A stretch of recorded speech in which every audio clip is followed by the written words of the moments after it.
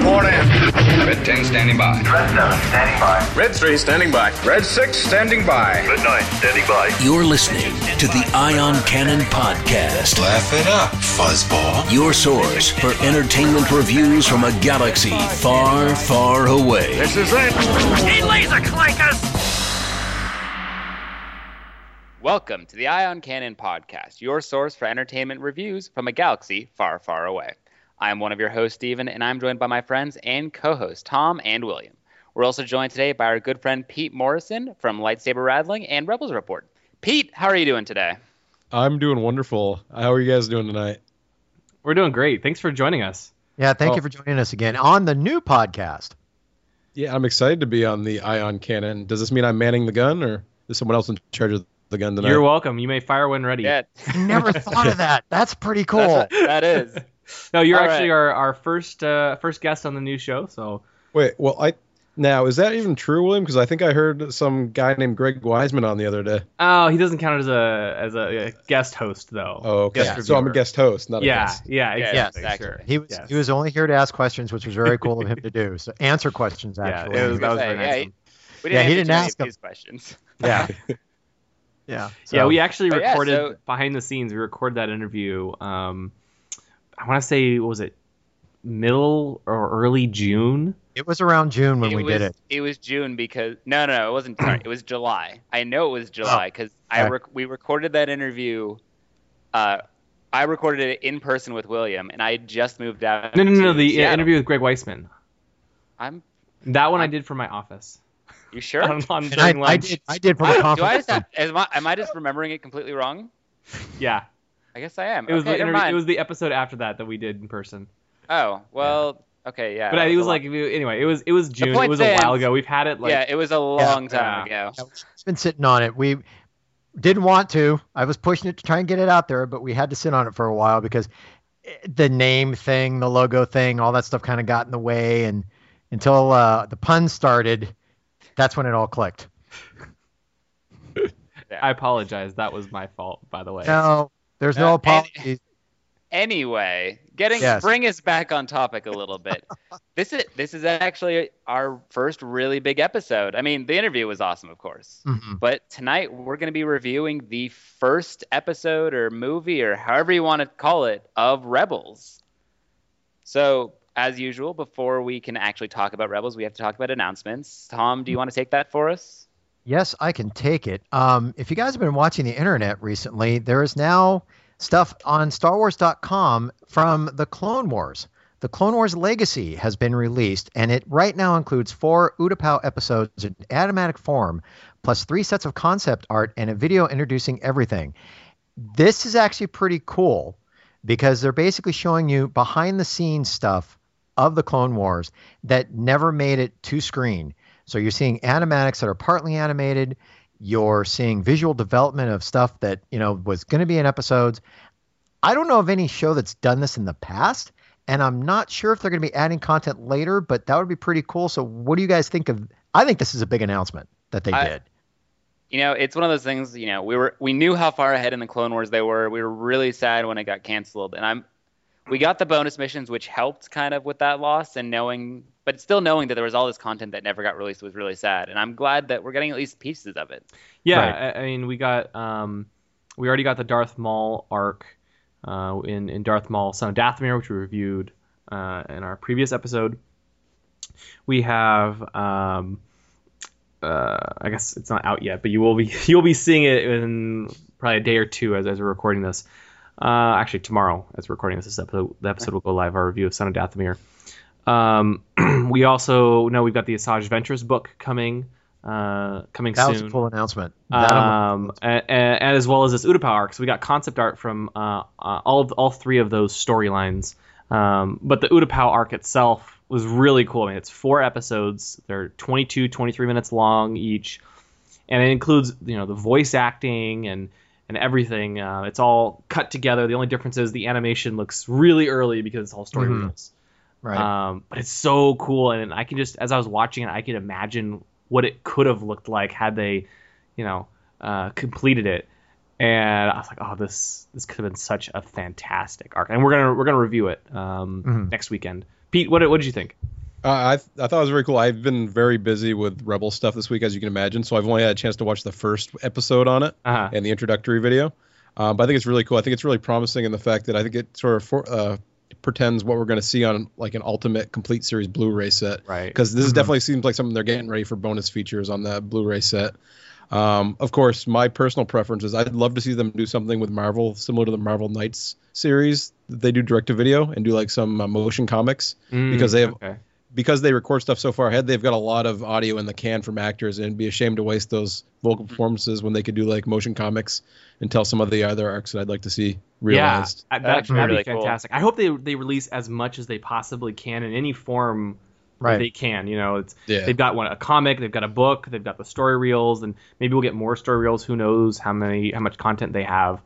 I think what would really have been cool is if they did I think what would have been cool is if they did the Dathomir arc as the motion comic. Yeah. Because I liked the comic, but I think it lacked something. It lacked the actual Maul aspect where you're seeing Darth Maul be or hear Darth Maul. I think that would have been something where it's like, if you want to do a motion comic, perfect setup for that. Yeah, and I mean, I was in the same boat as you, Pete. I've been so busy, I actually sat down and watched the last 3 episodes this afternoon. And I have to say, the first one was good. The second one and the second through fourth are even better. And there was a couple really nice moments in the second episode that I really appreciated. And I won't spoil it for anybody who hasn't seen it yet, but we'll talk about it next week. Man. I'm gonna have to watch it this week. Really cool.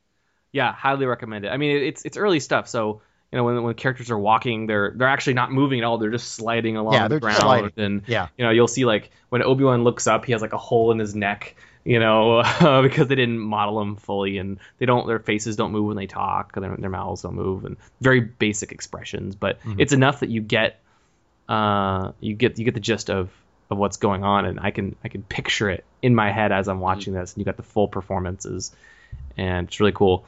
I actually was surprised it was 4 episodes. I thought it was 3 at first, because on StarWars.com, the 4th episode says it's 47 seconds long, if you actually look, and so I thought it was like a short clip, and I was surprised it was a full 22-minute episode. Yeah, total of 4 episodes up there, and I highly recommend it. It's awesome. But before that, I was before you watch those, there's something even more important you need to watch. Is there? What else could there possibly be to watch? I was gonna say arguably more important. It depends on what your preference is. If you prefer the Old Republic and the original Jedi, or if you prefer the Empire and this scrappy band of what do you call them? When you're resisting the authority, what are you? Are you talking rebels? Separatists? Oh, rebels. Separatists, exactly. Rebels. Separatists. Separatists. Yep. It's a great new show coming to Disney XD. You heard it here first. No. Star Wars Rebels. No. For many people, I think if you're in the U.S. and you have access to Disney XD. You can watch it online. Otherwise, you'll be able to watch it on Disney Channel on Friday, so just a couple days away. But Spark of Rebellion is already up online. Tom, I know you got a chance to watch it. Yep. We actually all did. We had the opportunity to go to screenings in Seattle and San Diego, and so I think I'm really curious to hear everybody's thoughts about the screening itself before we dive into our review of the episode. Pete, you were at the San Diego screening. What did you think? It was very cool. It was a nice digital cinema. What we saw was it wasn't it's a normal size theater there, so it wasn't a huge screening. It was about 2/3 full, mostly kids with some parents, and they had a large contingent from the Boys and Girls Club. So it was like people that were volunteering there and the kids that they sponsored, which was pretty cool. There was a little bit of activities beforehand. They had a couple of 501st members there to pose for photographs. They had some, I'm not sure if it was out of a book or like some like drawing book that they had. They had some like sheets of paper with like the Rebels characters for the kids to draw on. And they also had like a magician, mad scientist, entertainer guy there that was doing some kind of experiments that I didn't really hang out at because it wasn't really Star Warsy. But yeah. Oh, so that's interesting. So, I mean, we were both at the Comic-Con screening as well, and I felt like that one had a very different vibe in many ways. That one was more press, and it was older fans. The screenings we went to, and Steven, I'll let you describe ours if you want, because I've talked about the Comic-Con one, but it was a lot more like yours in many ways. Yeah, so a lot of kids there. I want to say that we had a similar group. I don't know of. You said it was what, the Boys and Girls Club, something like that. Yeah, Boys and Girls Club of San Diego. Okay, yeah. So I want to say there was a similar group there at ours. I didn't talk to any of them, so I don't know specifically which organization they were part of. But they were there enjoying it. Lots of kids. They had balloon animals, Star Wars balloon animals, a couple of drawing things. Face painting. Face painting was the other one. But I was surprised by how young the audience was, because I got to go to the Son of Dathomir, or not Son of Dathomir, excuse me, the original Dathomir arc up at the Presidio many, many years ago. Actually, it was probably like 2 years ago. And that was a much older audience. And this was, Rebels premiere, awesome, but, kind of younger, which is good and bad. It was interesting. There was definitely some kid laughter during some odd parts of the movie. Or show, if you prefer. But yeah, and yeah, there was a much younger focus. There had a decent amount of people from the 501st Legion there. I want to say we had Darth Vader, 4 or 5 stormtroopers. We didn't have. There was a Darth Vader there. I think there was, wasn't there? And I gotta go look at that picture. Maybe not. So there was a Princess Leia, 2 stormtroopers, 2 TIE pilots, 2 Imperial officers, and a Rebel pilot. So he obviously has a better memory than I do. But apparently when it comes to Star Wars costumes. But yeah, there was that. And the event, I don't believe was run by Lucasfilm. I think it was by a third-party company. Mm-hmm. Yeah, that's what our event was. It was done by some third-party promo company as well. And I could tell because there were seats reserved for Lucasfilm. That's one of the ones we sat in. And it said Lucasfilms, plural, with an S at the end. No, not even like, just that. It was, she came out, it's like, yeah, we're really happy to have you all here. This is an event being put on by Lucasfilms, and William sitting next to me just starts almost audibly groaning. It's like, yes, it's okay. So I could tell it wasn't by Lucasfilm, but it was still a great time. It was really cool to see the first episode. It's not even the first episode. Basically the pilot, the movie, whatever you want to call it, that kicks off the series. Yeah. It was really awesome, and it is so cool just to see it in the theater. It's such a great experience. Yeah, anytime you can see Star Wars on the big screen, that's the way to experience, no matter what. It's the movie or one of the shows. It's definitely the way to go. You guys are making me very envious. I'm sorry, Tom. I know. I think they had a screening out here in LA, but somehow I never heard anything. Yeah, I was scheduling and stuff. So yeah, sorry. Stuff happens. Next time. One. So at least you got to see it. So yes. Shall we get into our review?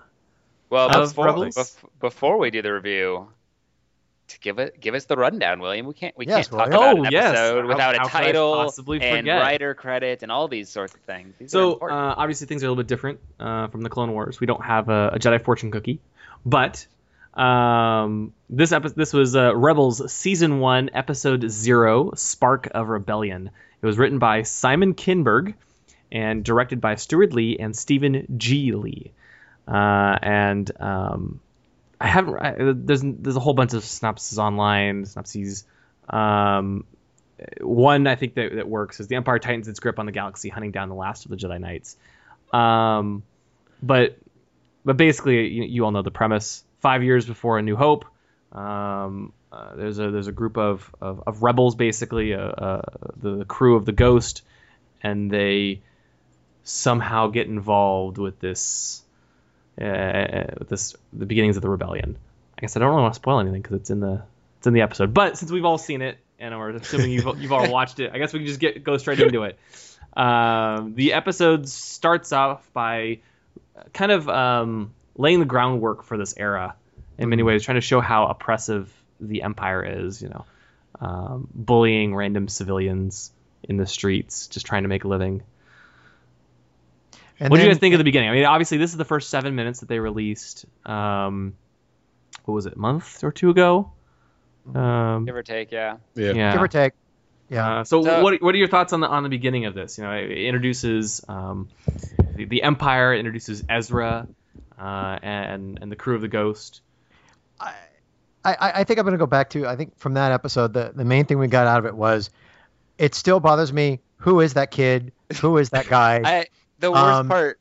So sorry, I have to. No, go ahead, the- Steven. the Go ahead, worst because part I- of that go is ahead. we talked about that last time. Like, okay, know. like that was pretty bad, and then Yeah. I kind of forgot about just how bad it was. And so I'm sitting there, and every time someone said, "Who is this kid?"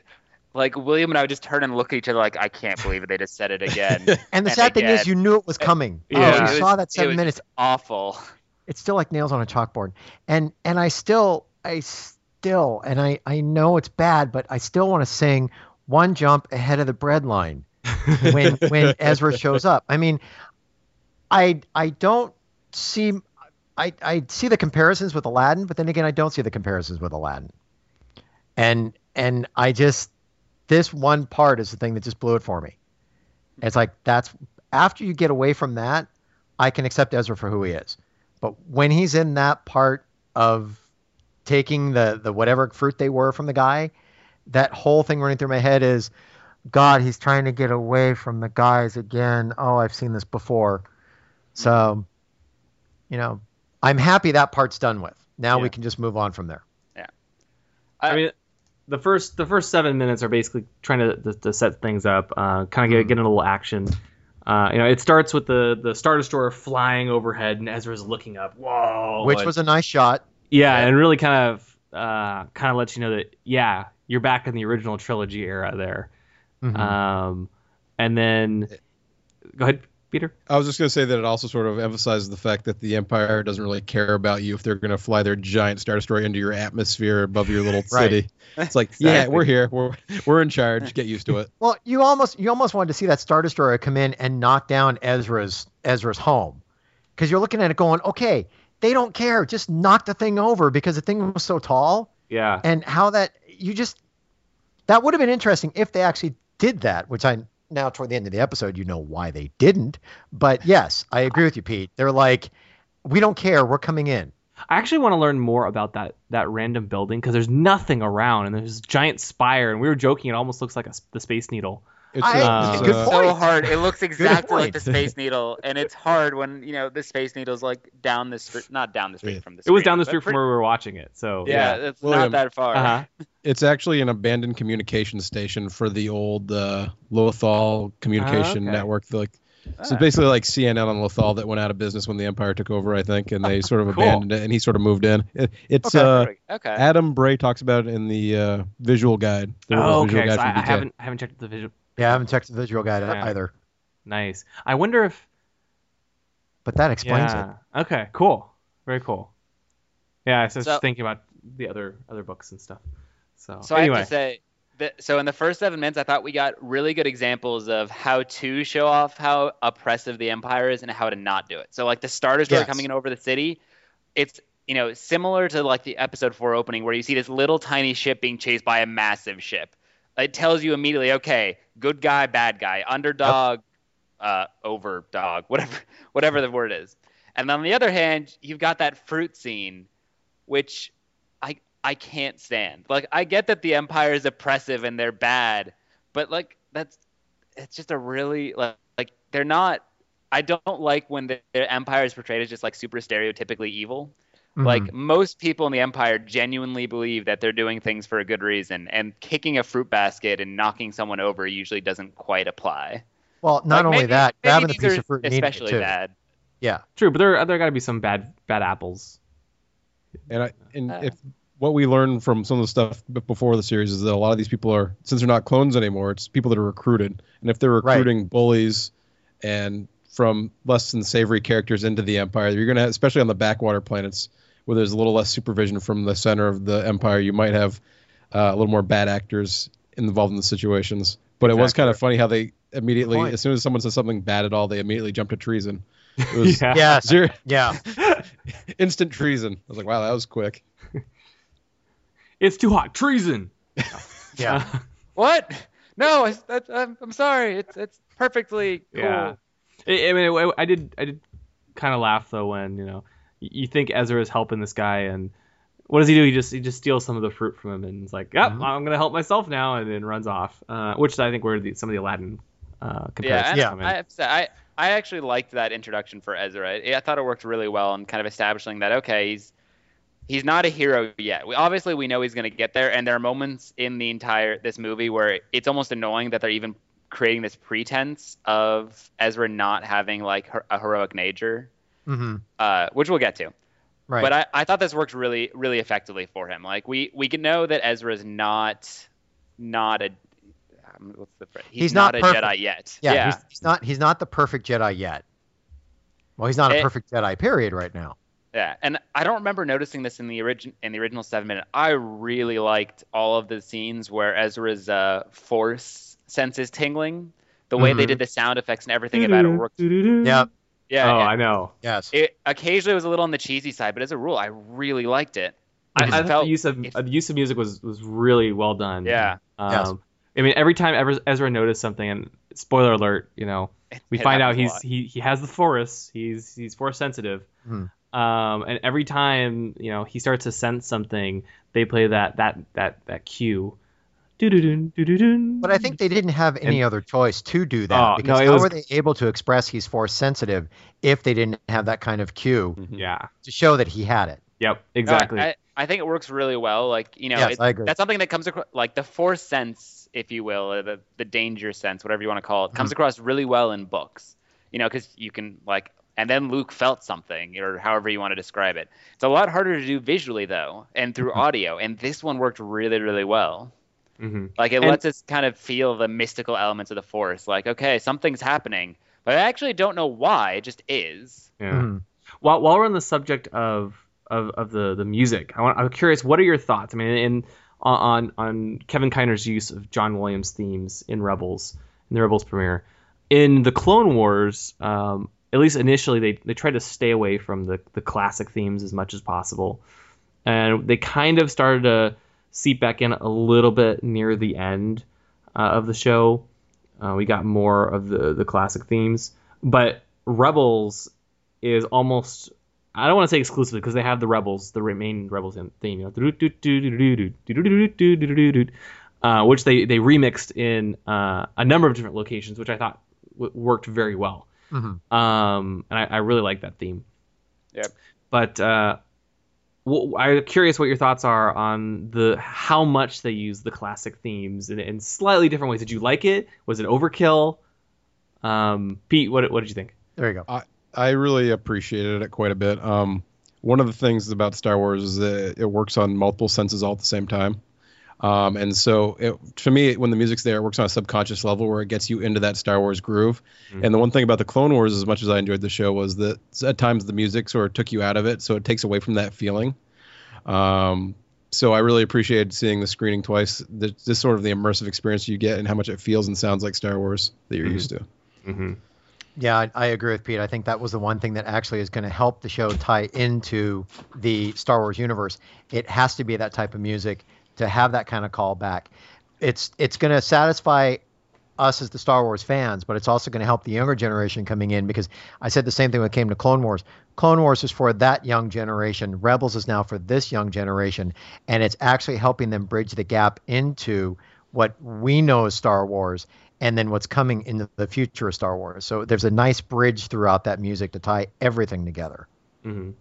Yeah, I thought the sound design as a whole was just fantastic. That like the first time you hear the TIE fighters scream come back in, and all these sort of really classic sound effects, be it music and otherwise, just it makes it feel so much more connected to the Star Wars mythology than really we've had in a long time. Like a lot of the sound effects from the Clone Wars are they're identifiable but not iconic, if that makes any sense. Yeah. And just I loved seeing them coming back.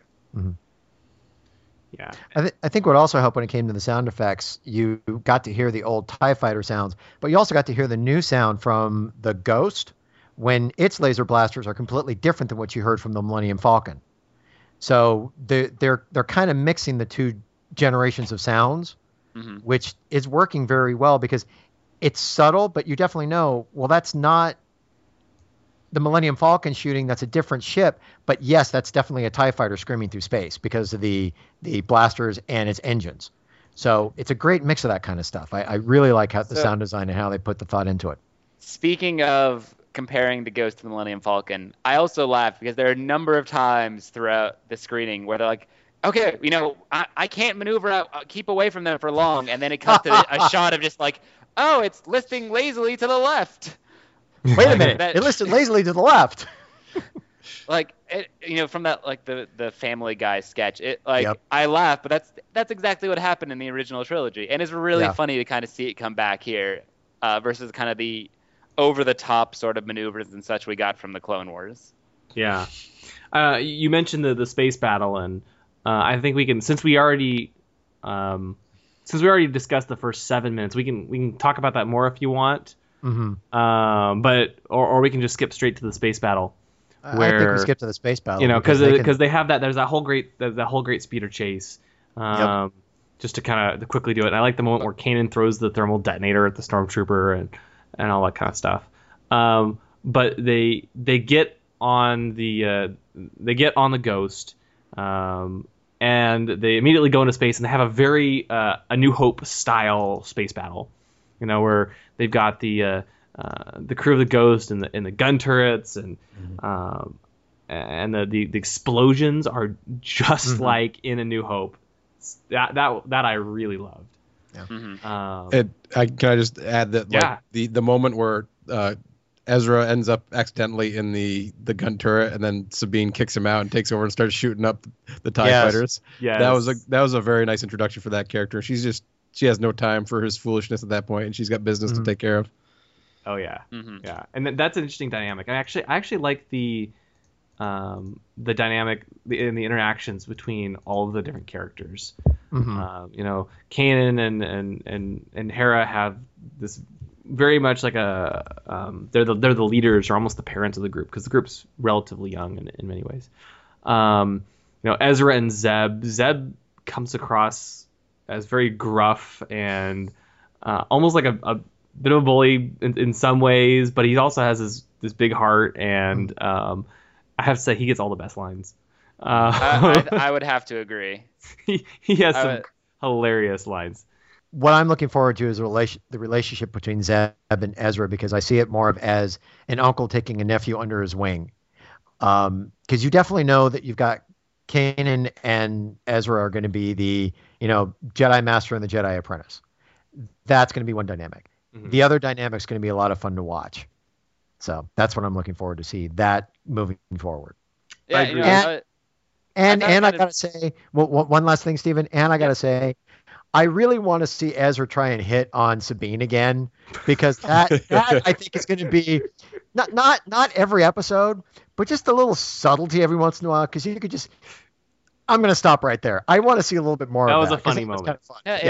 It was one of those odd things where all of my favorites, all my favorite relationships out of that episode were the non-standard ones to a degree. So like I was Zeb and Ezra and Sabine, like the ones that I feel like they were trying to make us care about. So like Kanan and Ezra, I didn't feel all that attached to.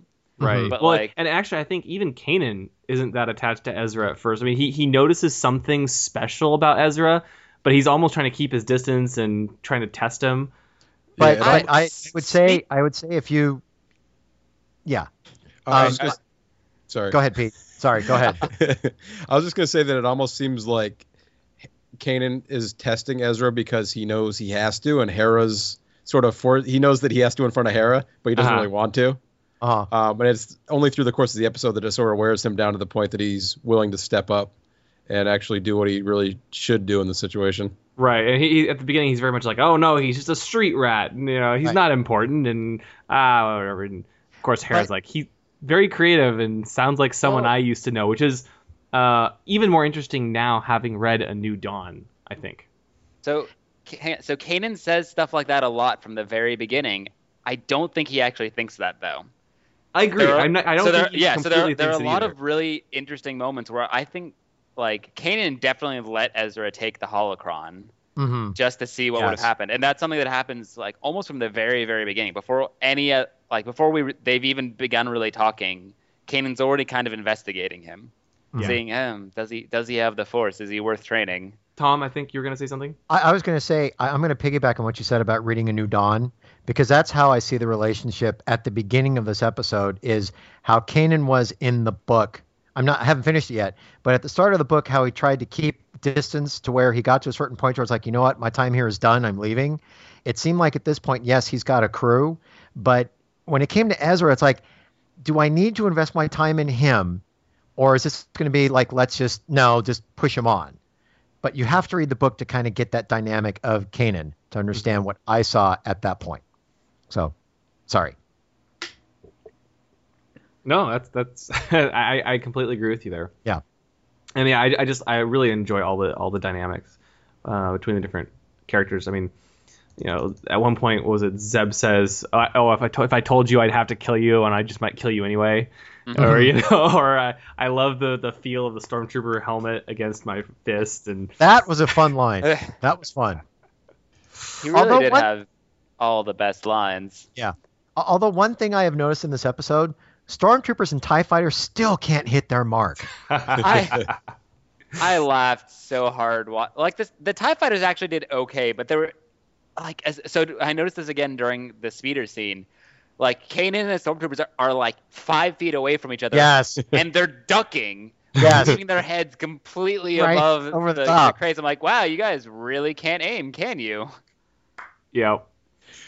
The blasters don't have any rifling on the barrels, so you have no idea where that blast is going. It's just going all over the place. Yeah. It's like aiming somewhere. I think we've got this.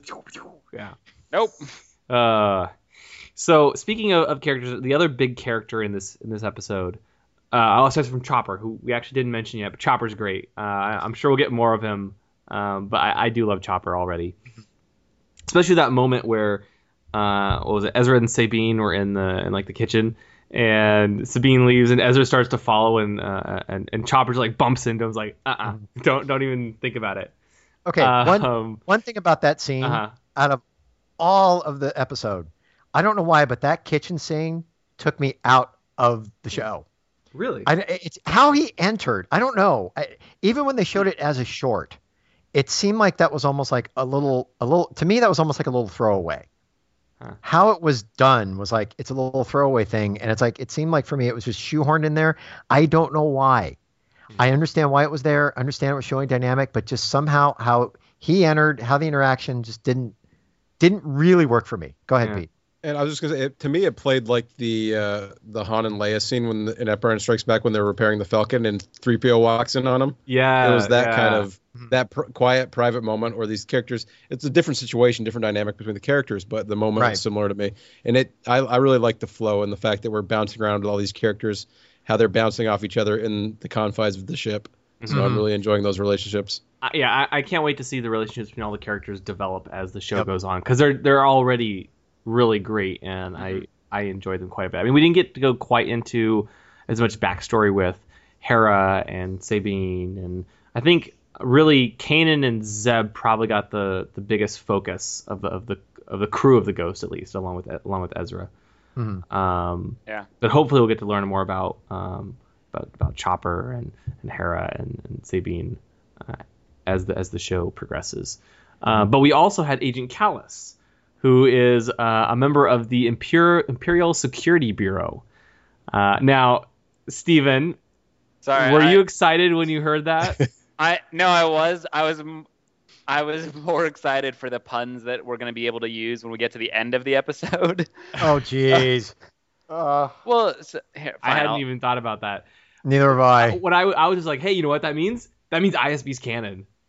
Which is nice. Now, if someone will just mention Armand Izard, I will be so happy. Yeah. So that made me happy. And so then the crew of the Ghost they go back to the Lothal, and they stop at a town that Ezra's never heard of called Tarkin Town. Yes. Well, I think it's from the residents of there. It's called Tarkin Town. It's probably named something else, but naturally everybody can figure out that's named after Grand Moff Tarkin, which it's basically a slum. And I love the fact that, again, we're bringing an established character and we got Tarkin in. So that, to me, that says we're definitely going to see Stephen Stanton on the series at some point voicing Tarkin. And they're setting up Tarkin as the governor of the Outer Rim sector, which is Lethal's going to fall into. Yeah. So like in the New York Comic-Con last year, they talked about how there'd be levels of villains that they'd work through. Right. So we meet Kallus in this. We get later on we'll talk about, I'm sure, we get a look at the Inquisitor very briefly. Mm-hmm. But after that, you get to the idea that Tarkin might be another level out there that they could get to in the boss fight system. Actually, it's a great point. Steven and I were talking about this after the screening. Yeah. And so I guess we can go into it now. Steven, I'll let you explain your theory. But I think there's another layer in there now. I think you're actually right. I hadn't thought of this, but I feel like what we're going to end up seeing is like the season finales will be successive levels of this boss system. So season 1 will probably be the Inquisitor and Kallus for the most part. And at the end of season 1, Kallus will go to Grand Moff Tarkin and be like, I need your help.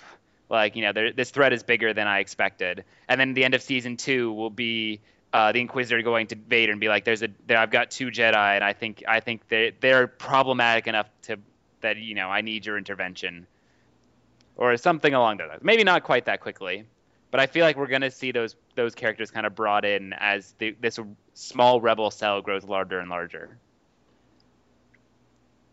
And it'll be interesting to see, which characters. Will we see Darth Vader? Will we see the Emperor? I'm gonna guess for a while they're probably not gonna try to use them very much because they're not gonna enter the picture unless it's a huge deal. I think. Yeah. But it'll still be fascinating. And one thing that I wanted when we're talking about the villains and sort of the heroes, as we've talked about a little bit, the vibe I'm sort of getting from the show is Robin Hood.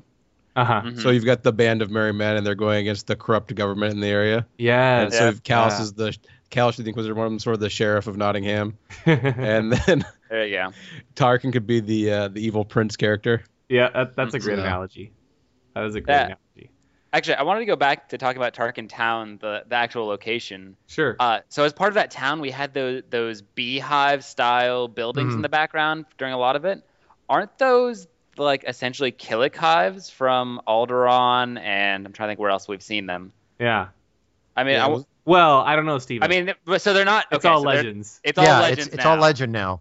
However, in the previously established canon, and I believe that came from all of the Alderaan concept art, didn't it? Yeah, if you go into the Making of Return of the Jedi, they actually have the McQuarrie artwork in there. And they talk about how that was concept art for a planet called Sissimon, and also they think they interpreted it for Alderaan at some point as well. Yeah. But it was all based off that Ralph McQuarrie design they were using on the show.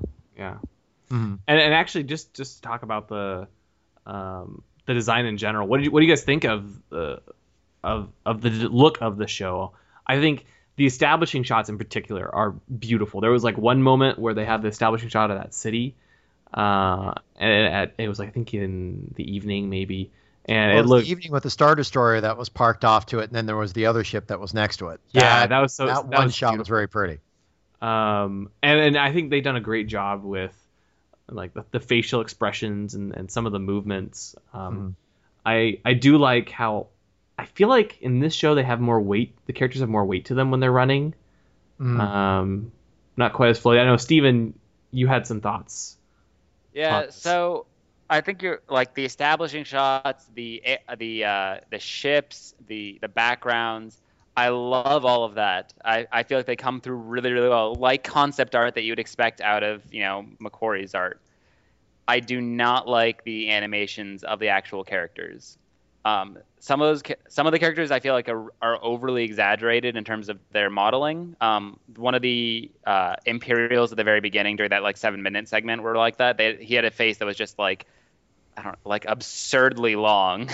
I think I know the one you're talking about. It's the one who is reporting to, I think, Kallus at the time, and he said something.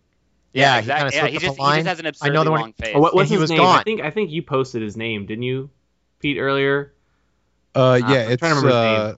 Let me make sure I get because there's 2 of them, and I'll make sure I get the right name for that one. Yeah, it's the bigger one is Grint, and then the other one. Let me see. and it's I know I'm gonna get it wrong, so I'd rather look it up. No problem. I can't remember off the all right. top of my head. But yeah, I agree. I mean, there were some parts of the visual style that I wasn't a huge fan of. I thought like hair in particular was kind of hit and miss. It moved, which is a great improvement over the early seasons of the Clone Wars. Although I felt like it was a little bit too shiny in many ways. Things. Yeah. And that I'd have to agree with. I think the one thing that bothered me was Zeb and his eyeballs with those yellow eyes, and it had that white highlight inside. That to me was just a little too. Yeah, because his eyes were a little too shiny. Huh. At least how I saw Zeb. Yeah. The one I noticed was Ezra's hair, where like so they went like it's animated, which is cool, but it's kind of this matte shiny black, and it animates in these large chunks. So it looks like he's got, a swath of hair that's like the size of a hand that just happens to move together, which isn't it. It's not really how hair works. Well, the way I approached the series was just comparing the early seasons of the Clone Wars to it.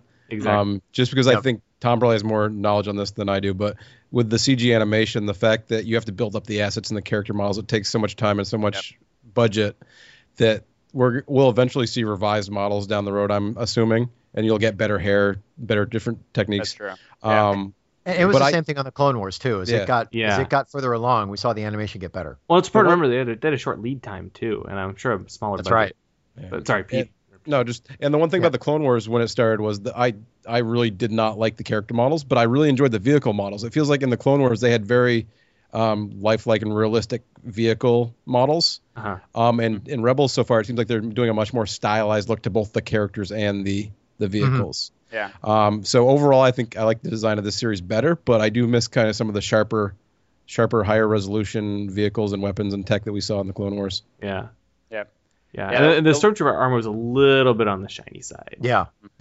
The big improvement I'd like to see is in some of the actual character animations. I felt like they were really flowy, kind of noodle arm, if you will. I think that's like that one scene which it didn't bother me, but it was very flowy.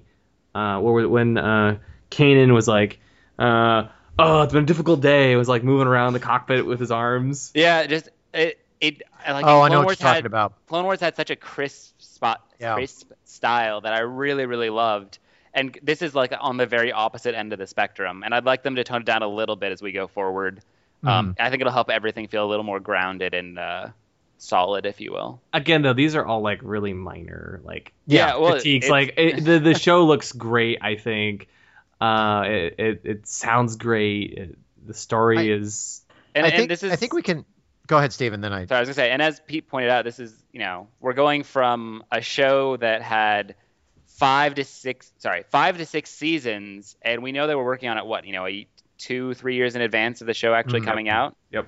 So we're talking about like 8 years worth of animation experience and build up, and a lot of that's being brought over to the Clone Wars, to Rebels.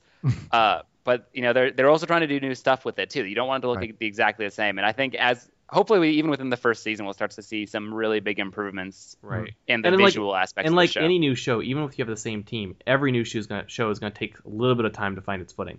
And I think in this case, when it came to Rebels, it didn't have as much lead time as the Clone Wars. Right. So you're looking at basically, think of it as like the test episodes, really, and then they're going to start really honing it as the show goes on.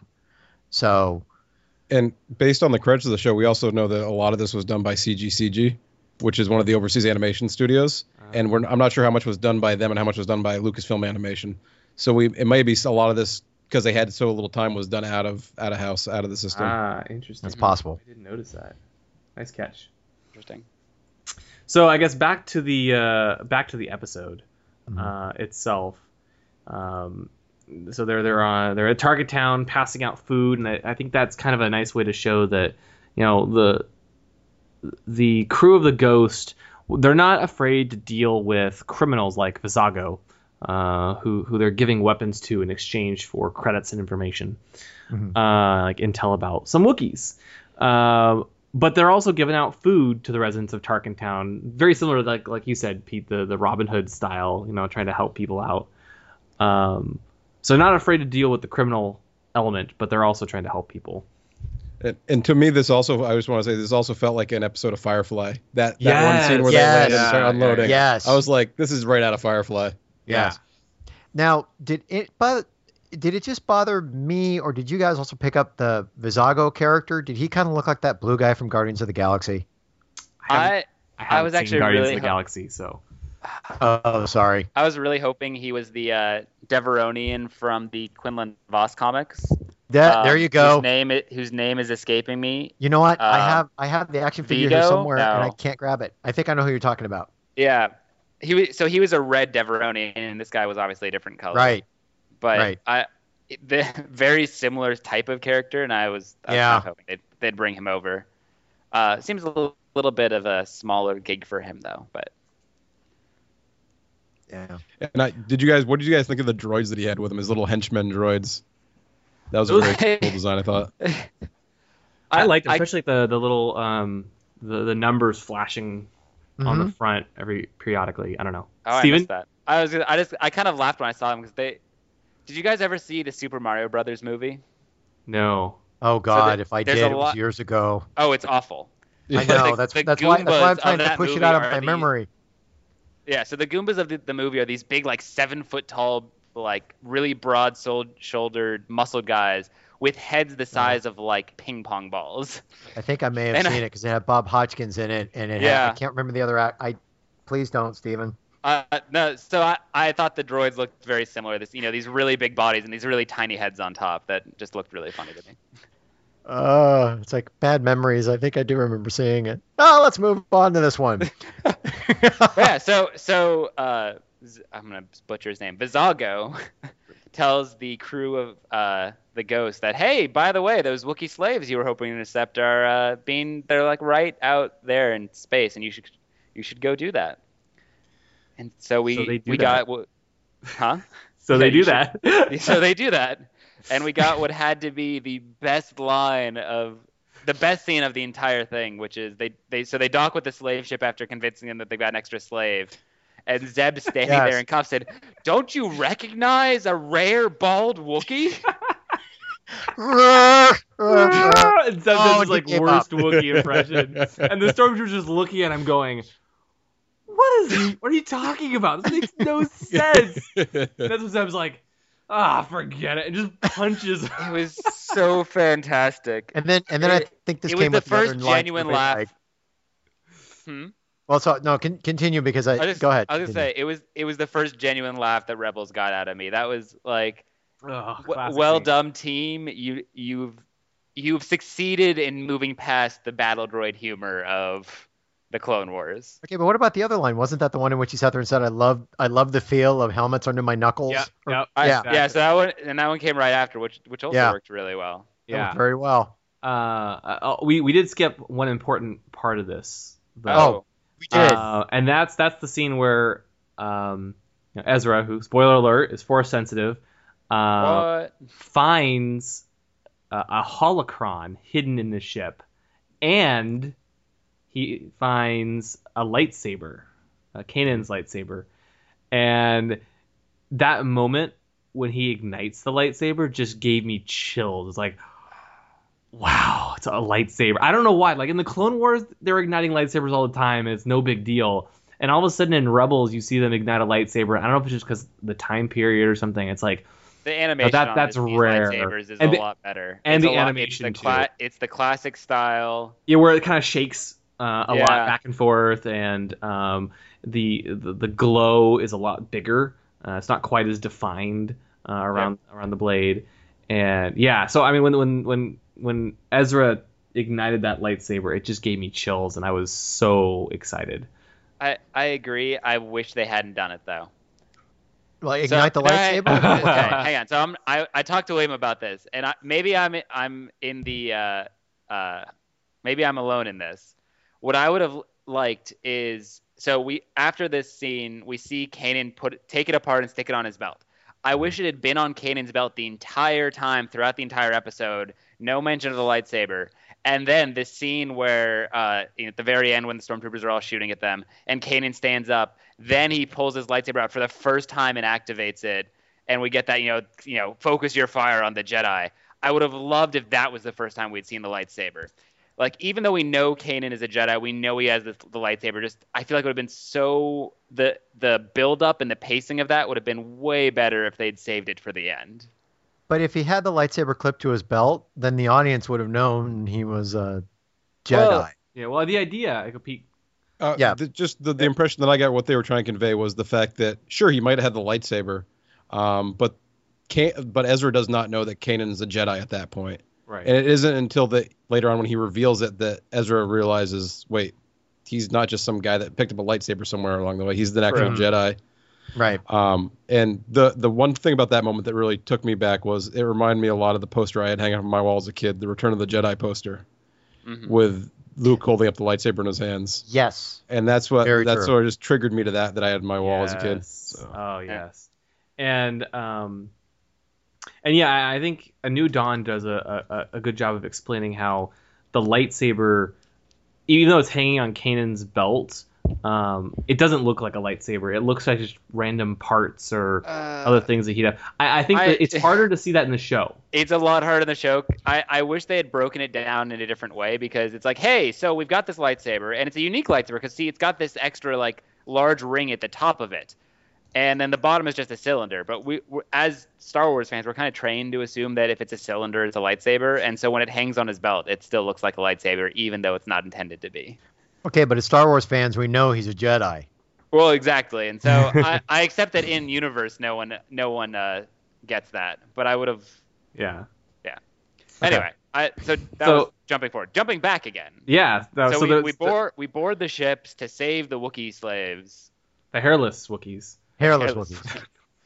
But so I'm just gonna say, sorry. I really hope at some point we get to meet a hairless Wookiee as part of the show. I feel like at this point that's something we need to see, or maybe a Wookiee who gets caught in a fire and his fur gets singed off. Or I feel like they have to do that now. But so they're on the ship, and of course, it's a trap. It's a trap. And I didn't do it, for the record. Sorry, I did. I'll admit I did. And Hera and Ezra quickly realize the trap. Everybody else is on the ship trying to free the prisoners. And so Hera has to convince Ezra to go save them. I think this is the moment you were talking about earlier, right, Steven? Yeah, I found this scene really frustrating. And this scene I thought was endemic of the episode as a whole. And this is what happens when you try and make what is traditionally a 22-minute episode or two 22-minute episodes into an hour-long movie. The pacing just ends up feeling really rushed. And this just, like, it felt like it was almost too soon for Ezra to be doing this sort of thing in some respects. Or the scene did not sell me on Ezra's change of heart, is the shortest way of putting it. Like, it felt like it almost dragged on too long for something that I knew was going to happen. Like, of course, Ezra's going to go into the ship. That, like, why are we spending time on this when, like, we know it's just like, I would have rather seen the time from that scene spent elsewhere. Or alternatively, have it take place over a much longer period of time. I can certainly see where Steven's coming from that perspective. But the one thing that I get from at least this show and the clips we've seen is the fact that it seems like Hera is sort of like the Captain America character. She's very pure of heart. She's sort of the ideal rebel, and that being around her, it gets these characters to do things that they wouldn't normally do on their own. Yep. And so it's that influence that was sort of drawing Ezra into the light. And he doesn't, like, as he's running out the door, he says, "I don't know why I'm doing this." But I do think it feels like that sort of conversion was a little quick, just the way they were trying to play it out. Yeah, and I really liked the way Hera did it. It was just like it's what happens when you're trying to tell epic stories in 22 minutes is you inevitably end up kind of feeling rushed. The Clone Wars had this problem really often, and I think this is something that Rebels will probably struggle with, especially as they're trying to do these kind of bigger story arcs. Now, what did you guys think of? And I think isn't this the first time we've seen it? Ezra's got this really cool wrist slingshot. What do you guys think of that? Yeah, that was So the part of me that is really interested in Star Wars technology is unsure. Okay, so how does this slingshot work? Is it's not a blaster, but it can still, it still has the ability to stun stormtroopers. How does this work? I'm not sure about the science behind this thing in a science fiction TV show. But it had a similar animation to the stun whips, didn't it? That they had the Zagurians had sort of that yellow crackling. Yeah. I didn't think about that. I actually liked it quite a bit, although I think it's kind of because it reminded me of a weapon that I kind of came up with in a Star Wars video I made many years ago. And so you heard it here first. Lucasfilm steals William's idea. No, it was a Star Wars video my brother and I did. And we animated little lightsabers and added music and all this kind of stuff, just for the fun of it. Wait, why have you never shown this to us? You still have it? This is the more important It really question. reminded me of it. So anyway, moving on. Before we move on, William. Yeah. Did anyone else get the impression that it was sort of a callback to Dennis the Menace? The sort of You the know, rambunctious use with the yes. slingshot? Oh, Yes. I didn't think about that. Yeah. I actually, so I'll say, like, even though it's kind of weird, I think it's the perfect weapon for Ezra. I don't really want to see him wielding a blaster at this point, but a weird kind of quirky wrist cannon I think kind of works for him. Yeah. I think at this point that's probably the best because you've got Kanan basically brandishing a blaster more than a lightsaber. So I think with Ezra this kind of works with him. Yeah, and it's like, you imagine Ezra still kind of a kid, and I have trouble seeing him being mature enough, if you will, for a blaster, even though he's, a fairly mature character because of, the Empire and things like that. But this strikes a nice balance for him for the moment. Like, I think it'll probably be a big deal when he actually gets his own blaster, lightsaber, whatever it ends up being. But until that point, until we've seen him go through a lot of character development, I like the idea that he's kind of got this kid's weapon or kid's toy weapon turned real, if you will. Yeah, I agree. So let's see. They're on the ship. Ezra's trying to go warn them, and they don't really believe him at first. And that's when they realize, oh wait, no, it is a trap. And the ensuing battle is pretty cool. We get a 0G fight as Sabine and Chopper trump Gravity. Sabine rapidly becoming one of my favorite characters. She is cool. Though she blows everything up, and I approve. And she enjoys it. And she enjoys it. She enjoys it. And she even asks, how does it look? If she doesn't have the ability to see it, she asks somebody else's opinion because it's almost like, do I need to add a little bit more explosives next time or do I need to back off? Yeah. Yeah. So, we get the zero gravity fight, which was pretty cool. But again, we'd seen parts of that in the trailer. And then, the final scene, they make it onto the ship and Ezra gets grabbed by Kallus. And Zeb leaves. Basically just leaves him behind. And that it actually leads to probably one of my favorite character moments of the entire premiere. After Zeb leaves him behind, the bulkhead closes, they take off, and then you see Zeb just slouch against the bulkhead. And the animation, that one moment just conveys all the character I need to know about Zeb. Yeah, it was very, in some ways, kind of cold to leave him there, but you could tell he kind of regretted it at the same time. He likes the kid, even though he just left him behind in the hands of the Imperials. And then, of course, he tries to cover it up, right? Sort of. Well, I thought that was really weird because, so he starts off by, I thought you saw him. And then as soon as everyone's like, no, he wasn't with me. He was with you, Zeb. And then he's like, oh, yeah, you're right. I left him. Sorry. I never quite got the point of that first lie. But I do like how Sabine Sabine had to sit there and call him out by his full name. Any child out there, when they get in trouble, when you're called out by your full name, you're cowering. Yeah. Yep. Which was pretty great.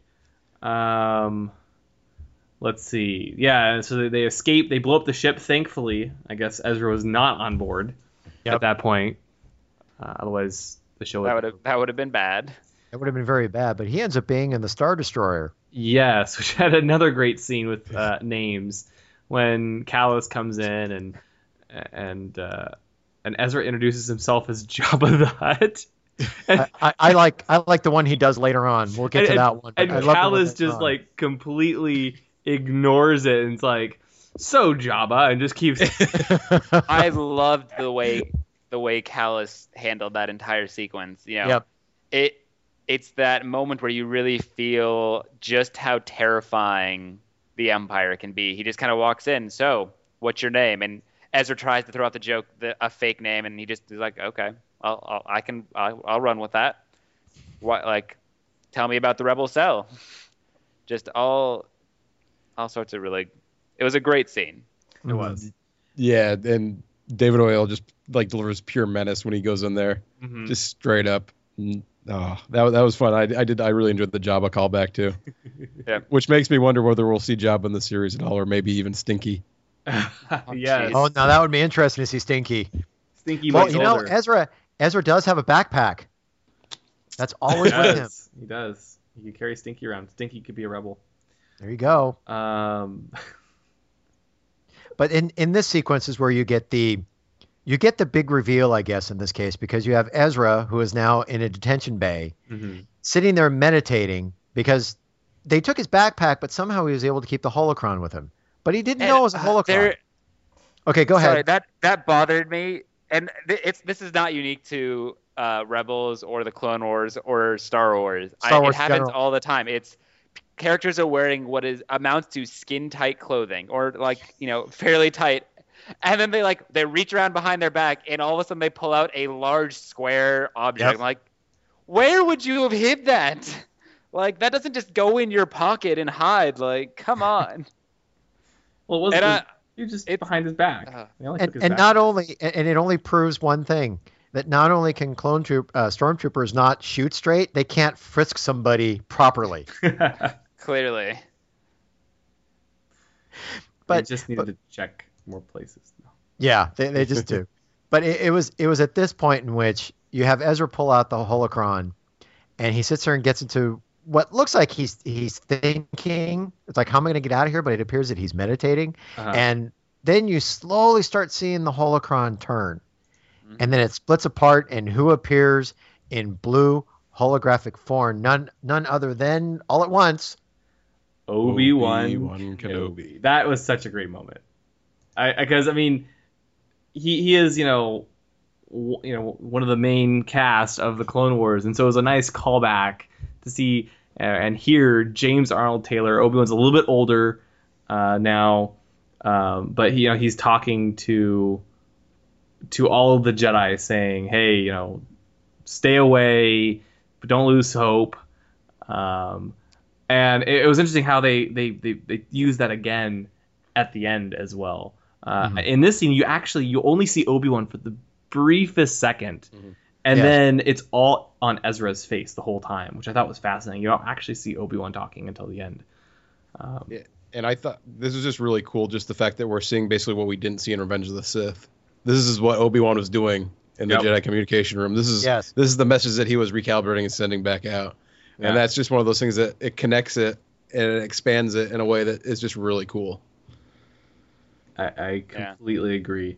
And I have to go back and double check, but is that the same message as in A New Dawn? I believe so. I'm not sure if it's word for word, but it's similar, at least in gist. Yeah, it should be pretty similar. Of course, after he opens the holocron and basically proves that, yes, he has the Force. Of course, he doesn't know it at the time. Zeb and Sabine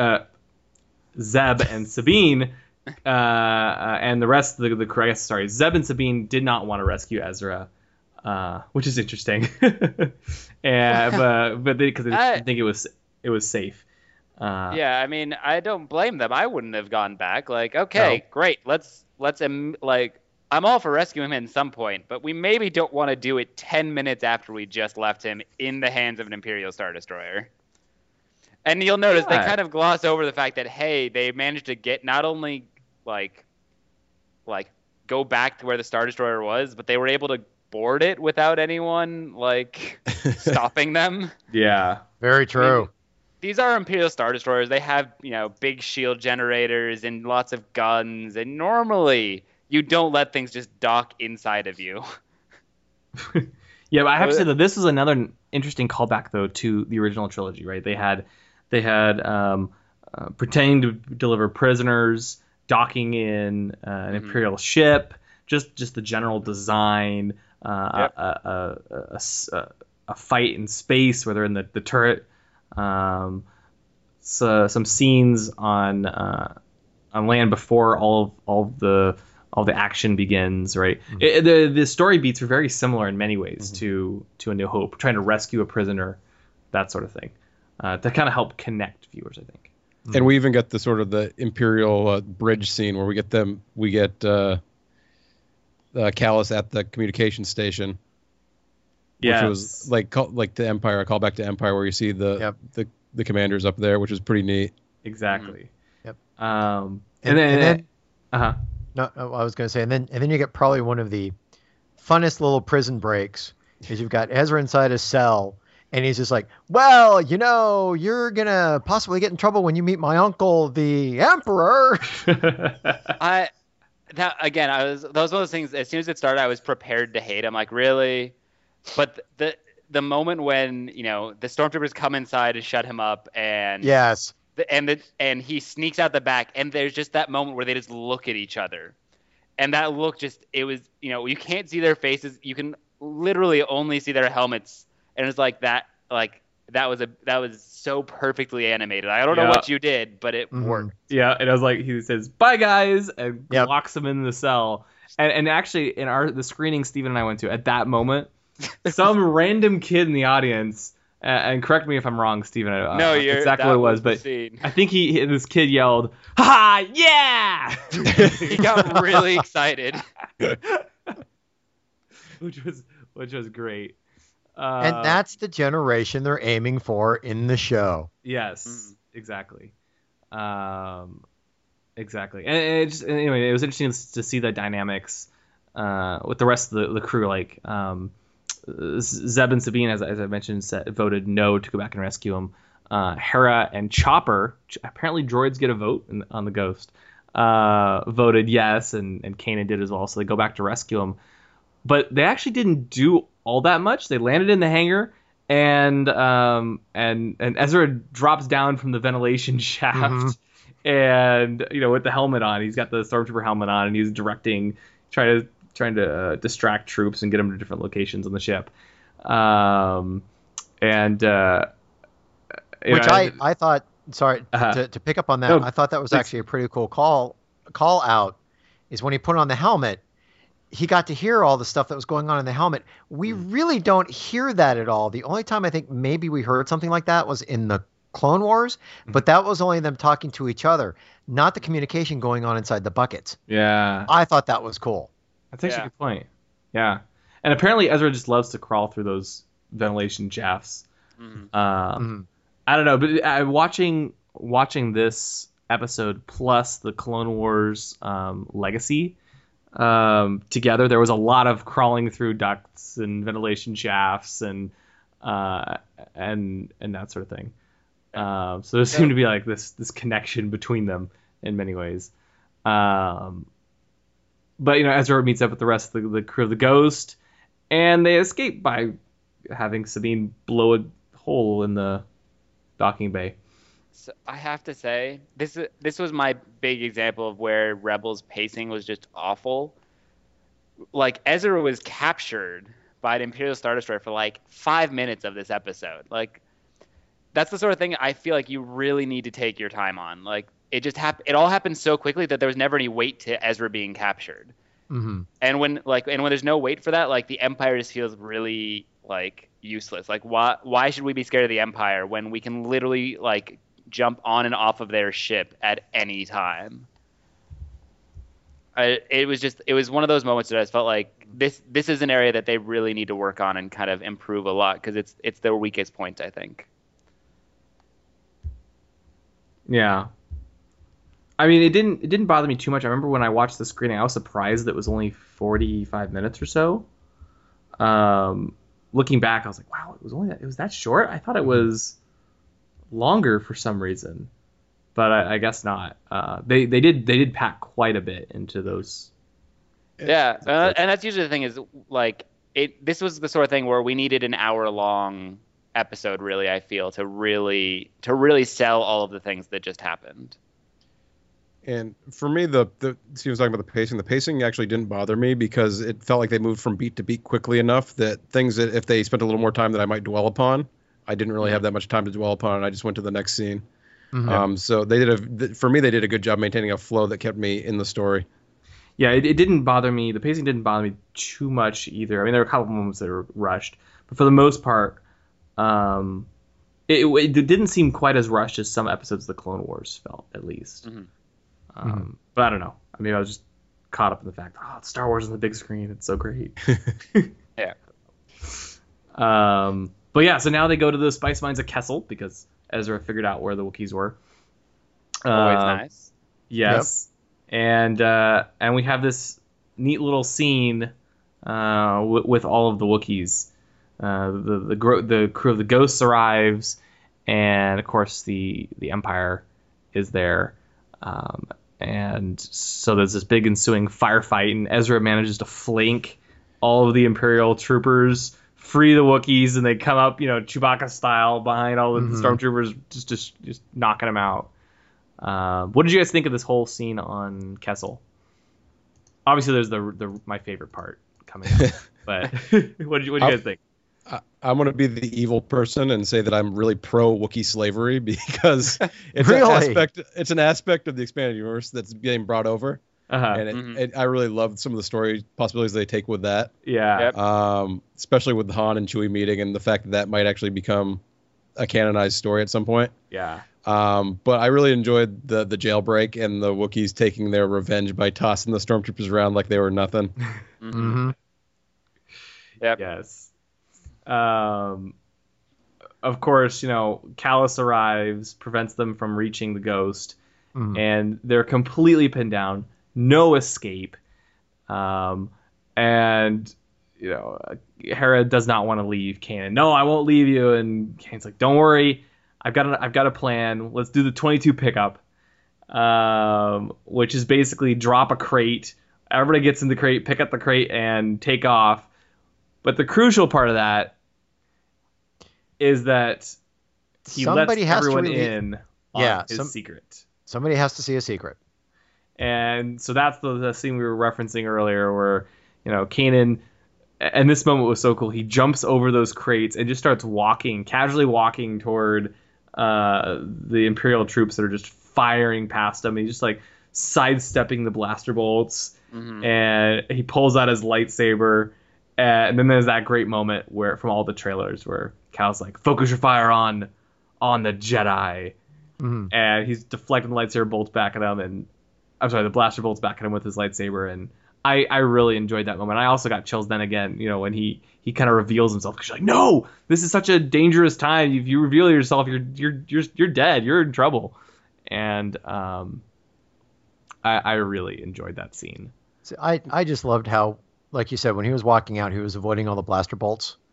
But I liked how it's almost like the blaster bolts were slowly stopping as he was progressing forward. And then there was it was that total pause with them just staring at him in disbelief when the lightsaber came out. That's what I really enjoyed from that scene. And I would definitely have the way he just sort of stood up there and walked towards me. He just does the small movements, the very slight force attuned movements that avoid the blaster fire before he starts batting the bolts back at them, which was very like, yeah, I'm a bad A. You guys have no idea. Oh yeah. Yep. Yeah, it really sets up like Kanan. He is a Jedi. He knows what he's doing. He just likes to hide it, and when he has to reveal himself, it's a very important, pivotal moment. Very similar to the book in many ways. Again, not to spoil anything, but he tries to keep it under wraps as much as possible. Yeah. And so you definitely can feel the weight. Like, and again, I said this earlier, in the Clone Wars, they ignite a lightsaber and it's like no big deal, right? It's very commonplace. And in Rebels, they do the same thing, and it seems so special. And so I have to give the cast and crew credit for being able to make those moments feel so special and so dangerous in many ways. Another one of my favorite scenes, though, is there's that young Wookiee that runs off, and Ezra goes after him to rescue him. And of course, they get they get boxed in by Callus, and the rest of the crew of the Ghosts have already gotten on the ship. They're getting ready to escape, and Ezra's boxed in, and and there are so many great moments in this scene. Actually, you've got Zeb yelling, "I swear, if he's left behind again, it's not my fault." Yeah, and Hera's talking about how she thinks Kanan inspired the kid to do something well, like you would do. But that's when the Ghost appears to rescue Ezra and the young Wookiee, and Kanan manages to knock Callus off of this platform that they're on, and the Stormtrooper and Kanan and Callus and the Stormtrooper are hanging onto this beam, keeping the platform up, and our heroes have escaped at this point, and the guard says, "So, is this the first time? The first Jedi you've ever seen before, sir?" And what is Callus's response? She just kicks him in the face. The guy goes falling like 100, 200 feet to his death. And it was a very dark moment, but it was. Yeah. So before we go any farther, first I just want to say that really was a Callus scene. Yeah. Okay. Sorry, I had to. So I think going forward, every time we review an episode, we have to have, I don't know what to call it, Callus's Callus moment or something like that every episode where Callus is being a terrible person. You were waiting for that, weren't you? William and I talked about it immediately after the screen. I was waiting. It was Steven's idea, for the record. For the record, you guys he are complains. bad. He complains about the puns, but he's just as bad. I know. Gentlemen, even Peel would be proud. Yeah. But I peel off the Callus.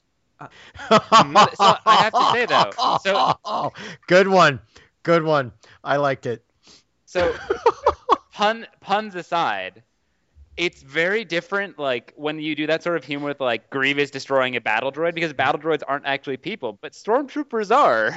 And that really was a very, very dark moment that was played off for like the entire theater where we were laughed. Even the young kids, everyone in the whole but like was laughing. There's kind of a question there, like, is that really supposed to be funny? Like, obviously it's intended to be, but should it be?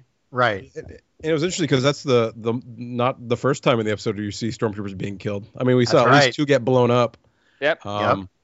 Yeah. And as much as I enjoyed the comedic moment and the Wilhelm scream and everything, it is kind of like they're going to go a little bit dark in the show. The people are going to die. Yeah. You might not see the gruesome like after effects. You might not see the close up of what happened, but there's human beings in there. They're going to die.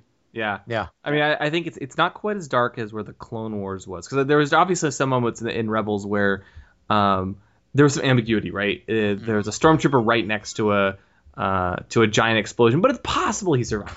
Or whatnot. But yeah, so it's not quite to the level where the Clone Wars was.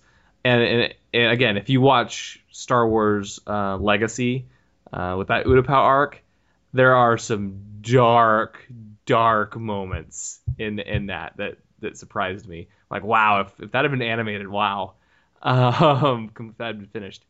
But yeah, I think they probably will go darker as time goes on. Very much like the Clone Wars. Mm-hmm. It's going to start out a little bit lighter, a little more kid-friendly, and as the seasons go on, slowly get darker as we progress, I think. I don't think they have much of a choice. Yeah. Because it's the dark times. It is technically the dark times, yeah. So it's like I don't even necessarily need the show to be dark when we're dealing with this sort of thing. I would like the massive death toll of stormtroopers to be something that they at least take seriously, if you will. Right. Like, don't always play it off for jokes, like, because I mean, keep in mind, like, these are the clones that we care about seeing killed in the Clone Wars. They're just recruits now. Yeah, and the one thing that it concerns, just what we saw concerns me, is one of the things I want from the series. I want to see inside the stormtrooper armor. I want to see like a stormtrooper character without the helmet on, and how they're dealing with the emotion of being part of the Empire, and they're interacting with people in Lothal. And if they're going to be killing them off, I'm wondering if they'll actually remove the helmet very often, or if at all. Right. Yep. Yeah, but so Callus kicks the stormtrooper off. The Ghost comes and picks up the crate. we get a cool scene of Kanan standing on top of the ghosts and helping the young Wookiee and Ezra get on the ship. Hugs are exchanged, the Wookiees take off, and the day is saved. Yep, and of course this is now the end of the show where we all know. I mean, Ezra is like, okay, well, time to go back home, and like, yeah, we're gonna see you around, kid, or something, and like they're obviously gonna be a crew. They're all gonna work together. Ezra's gonna join them. Mm-hmm. But first, he steals Kanan's lightsaber right off his belt. Walks to his little Space Needle. Comm tower apartment. Space Needle. And I like Space Needle. And he has this really interesting this place where I guess he's captured all of these or collected all of these stormtrooper helmets and stuff. Well, we saw him one in the shorts get the TIE Fighter helmet. Yeah. So it seems like he is that kind of a collector where he will get helmets. Mm-hmm. And part of the backstory, it's in some of the young reader books that Disney's put out, is that he sells that kind of stuff on the black market too. He steals stuff and sells it. So. Well, he made that comment about the blasters too, because remember when they first caught him and he jumped into the Ghost, that crate he had a bunch of blasters in it. Yes, exactly. Yeah, he obviously likes to sell. Well, he had to survive. He was a street rat. Equipment. Yeah. Excuse me. So let's see. That's when Kanan walks in and tells him he's strong on the Force, and he can either keep the lightsaber or give it back and join the crew of the Ghost and learn the ways of the Force, become a Jedi. And obviously, we know which one Ezra picks. Yeah, hang on. If he'd chosen to stay, do you think Kanan really would have let him keep the lightsaber? Probably not. Okay, it was a little bit of a stayed, false choice, I feel. I know, but if he would have stayed, there would have been no show. True. Well, there could have been a show, but technically there would not have been a quote unquote show if Ezra stayed. I think Kanan was confident that Ezra would not call his bluff on that. Yeah. I do kind of wonder why they didn't just have that conversation on the ship. Like, okay, Ezra, you can go climb up the giant Space Needle. I'm gonna come visit. Now come back. Now you can join us. I'll give you the offer. But it was a test. No, Peter, go ahead. I was just gonna say, I think it gives more agency to Ezra if it's in his house. It's where he lives. It's his. There's no pressure of you're sort of stuck on the ship. They can control whether you can leave or go. Right. It gives that more. It gives more of the kids the view that they have control of the situation. Yep. And also it gave him a chance to take a look at what he had there at that moment. Yeah. What he giving up? Right. What actually are you giving up? You're giving up basically being alone, scrounging for yourself, where now you could join the much larger world to become part of something bigger than yourself and be part of a crew and actually have a family instead of being all alone with just collectibles collecting dust. Yeah. And then, of course, we get that, the episode ends with, first Kanan, opens up the holocron himself, and I have to imagine he's opened up this holocron 1,000 times right over the years, and he's listening to Obi-Wan's message where he's telling the Jedi to trust in the Force, do not return to the temple. That time has passed, and our future is uncertain. We'll be challenged, our trust, our fate, our friendships. We must persevere, and in time, a new hope will emerge. And sigh. Agreed. You didn't like it?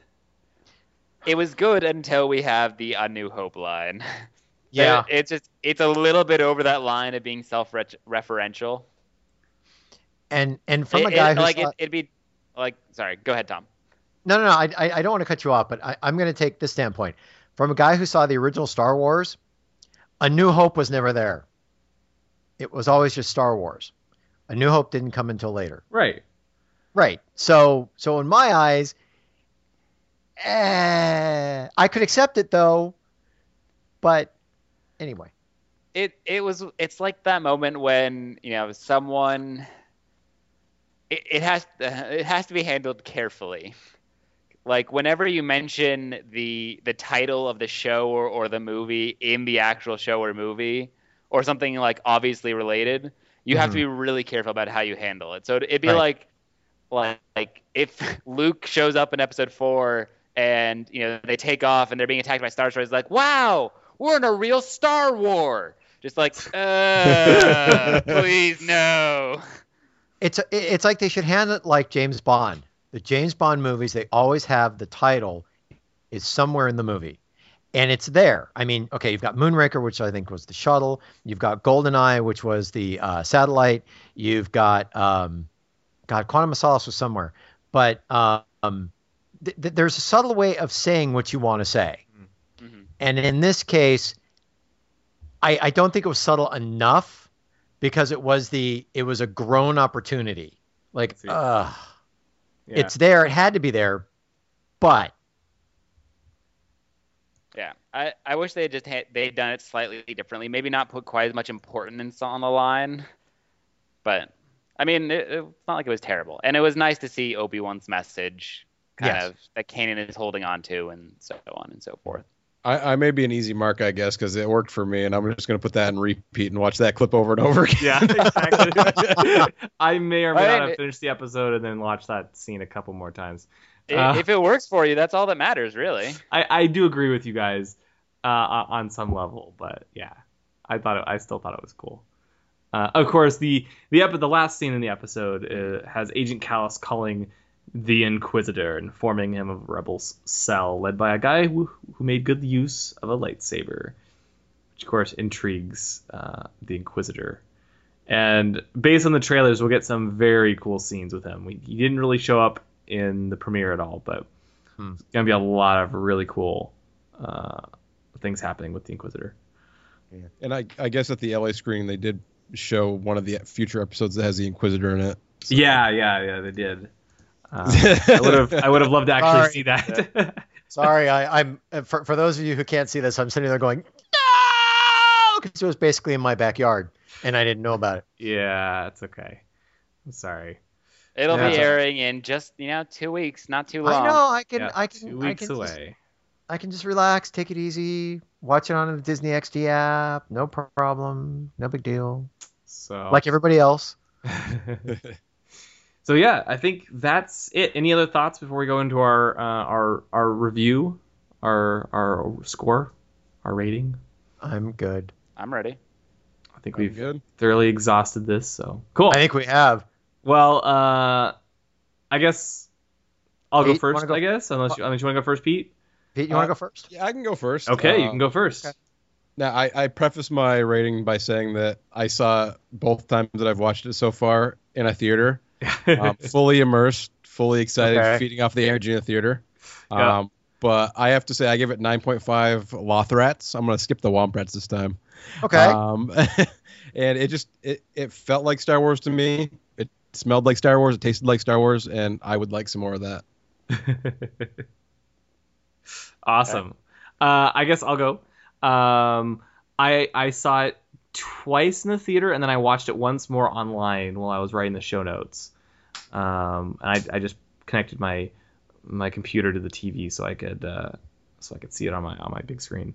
But it wasn't quite like the movie experience, the theater experience. And I have to say I really enjoyed it. There were a couple moments that weren't my favorite. I felt like the first 7 minutes were good but not great. With the who is that kid? A little over the top. Some of the animation's not perfect, but again, it's the first episode, right? They're gonna be improving. It's a pilot. They're just trying to get their stride. And I know, like, if it improves as much as the Clone Wars did, wow. Yes. Right? I mean, the Clone Wars, as you guys know, was amazing by the time it was over. And so I think this show started off really, really well, and I can't wait to see where it goes. I love the characters. Some of the things weren't perfect. I mean, the Wookiees looked a little strange, I think.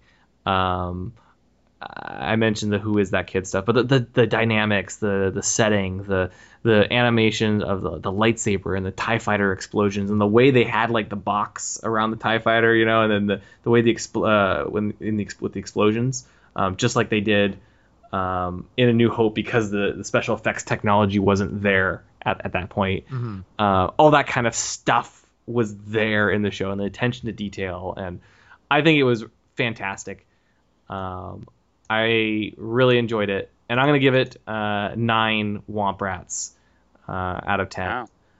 Not quite as high as Pete's, but I still really enjoyed it. And you know what? I know the show's going to get better, but for where it is, I think it's a night I really enjoyed it.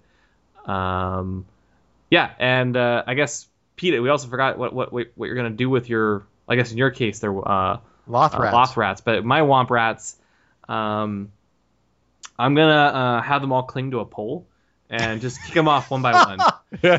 So you will wait a minute. So you will callously kick them off. Yes, exactly. Okay. Exactly. Okay. Are you doing anything with your Loth Rats, Pete?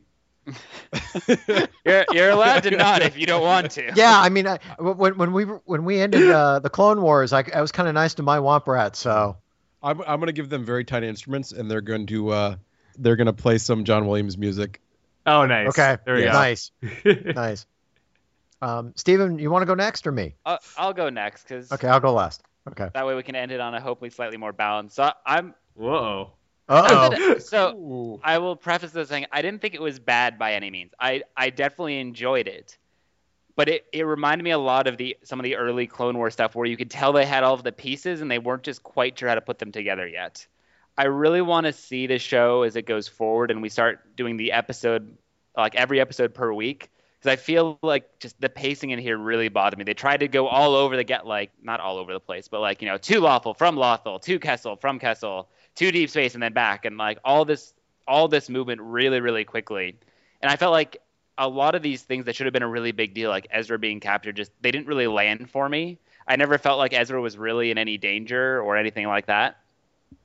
Just because everything moves so fast. That I think they've got all of the pieces, and I think I have high hopes for the show. Just this as the first episode, I didn't walk out suitably wowed, if you will. See. We had this the Utapau arc and the original, not Utapau, excuse me. Wait, was it Utapau? I'm trying to the Krell arc in Clone Wars. Okay. Yeah. Where it ends and yeah. Your jaw is literally dropped. I didn't quite have a moment where I felt that level of awe watching Rebels. Not yet, at least. So I think I'm gonna have to give it 6.5 Womp Rats. And some of this, admittedly, is I want to leave room so that as we come later on, we can have better. As the show gets better and better, I can reflect that in ratings. So Okay. I don't mean that as a bad rating. I enjoyed the show, it just didn't blow me away, and I want to save the 8s and 9s and 10s for when it really does blow me away. Okay. So with my 6.5 Womp Rats, I think I'm just gonna have to sell them into slavery. Womp Rats are you wouldn't think so, but you have no idea how many Star Destroyers you can power with Womp Rats running in little mine wheels. was bad. Yeah, I was going to say Jeez. little wheels. Yeah, just Womp Rat power. It's really how the Empires run. So are they going to be in the wheels powering the ion cannons? I guess. Yeah, I guess so. Why not? Yeah. Okay. All right. The Wow. Iron Cannon podcast run on There you Womp go. Rats. There you go. So it's always been. Yeah, it's always been. We torture them like you wouldn't believe. We have a path of them in our wake. I guess it's on me for the last. Okay. I enjoyed the episode for what it was. I definitely see it as a starting point. I am probably going to give it a 7.5. I agree with Steven. I want to see more. I want to give enough room for it to grow. I think it was, for what it accomplished, it did exactly that. It got everybody into the universe. It got everybody excited about seeing Star Wars again. It had that real Star Wars feel to it. Dialogue was corny in times, okay? I agree with the pacing in some cases. Back and forth was too quick. But I enjoyed it. I am just going to get to my rating of 7.5 Womp Rats. I'm going to take them. I'm going to line them up against the wall, and I'm going to let Ezra take his little slingshot thing and slingshot each one of them twice. Now, if it was Stormtroopers, they would have gotten off lucky, but Ezra's... Wait a second. Yeah, Ezra's a better shot than a Stormtrooper. Much better shot. Torturing small animals is usually the sign of a serial killer. Are you trying to say that Ezra is in fact a serial killer? Okay, I'll take it back. I think what he's saying is all of us are. No, we all are. Look at how much we have done this Womp Rats for how many years we've done this podcast. We have left a pile of them in our wake. So, I'll take that back. Edit, cut, here. I'm going to take my 7.5 Womp Rats. I'm going to put them in front of a wall. I'm going to let the Stormtrooper shoot at them. You know why? Because the Stormtroopers are going to miss. Done. There you go. For those of you who can't see, Pete is pointing a Stormtrooper with his blaster at us. There you go. I'm just trying to help Tom out. Yeah. There you go. Appreciate it. And he's going to miss. Yeah. Yeah. Let's see. So yeah, I guess that's our ratings. Not next week, because next week is the actual TV premiere. Right. And then the following, just over a week after that, on a Monday, is when the show airs, October 13th. Mm-hmm. So next week, or in 2 weeks, we'll be able to watch Season 1, Episode 1 of Rebels, Droids in Distress. But next week, we'll be reviewing Star Wars Legacy. And the following week, just before Rebels airs, so the first episode, we'll be reviewing A New Dawn. Yep. So lots of good stuff. So yeah, that's our first review of Star Wars Rebels. Pete, thank you so much for joining us. This has been a lot of fun. Thank you very much, Pete. Yeah, it's fun as always, guys. I apprappreciate you having me on. Oh yeah. No, do you want to plug your website, your podcast, all that stuff? We love what you do. Andy and I we have our Rebels podcast, Rebels Report. We're going weekly once the show starts premiering, so we've got some great stuff in the works, some interesting guests we're going to have on. We're also beefing up our content at rebelsreport.com. We're going to have some interesting stuff talking about Rebels cosplay, talking about reviews of the show, previews, and also taking some deep dives into the production of the show. So head over to rebelsreport.com and follow us on Twitter. That's where I'm most active, Rebels Report. So just a lot of fun. And when the Star Wars literature gets back up and going, you'll see some more stuff at Lightsaber Rattling. I'll be covering a lot of the stories. It's where I'm focusing on that now, is stories and the movies and the TV shows and the books. So. Oh, excellent. Great. Excellent. Very cool. Well, we love your sites. Yep. Podcasts. So podcast sites. So yeah, keep up the great work, and thanks for joining us. Yeah, thank you again. And I will be listening. So awesome. Thank you for listening to the Ion Cannon Podcast, your source for entertainment reviews from a galaxy far, far away, including Rebels, the sequel trilogy, spin-off films, and more. If you like what you hear, please rate us in your favorite podcast client. Your review will help the show grow within the Star Wars fan community. Visit our website, ioncanoncast.com, or follow us on Facebook and Twitter. You can also get in touch with us by emailing contact@ioncanoncast.com. The Ion Cannon Podcast is not associated with Lucasfilm, the Walt Disney Company, or their respective trademark or copyrights. Any and all opinions expressed on the show are that of the hosts. This podcast is a production by fans, for fans, and is copyright 2014.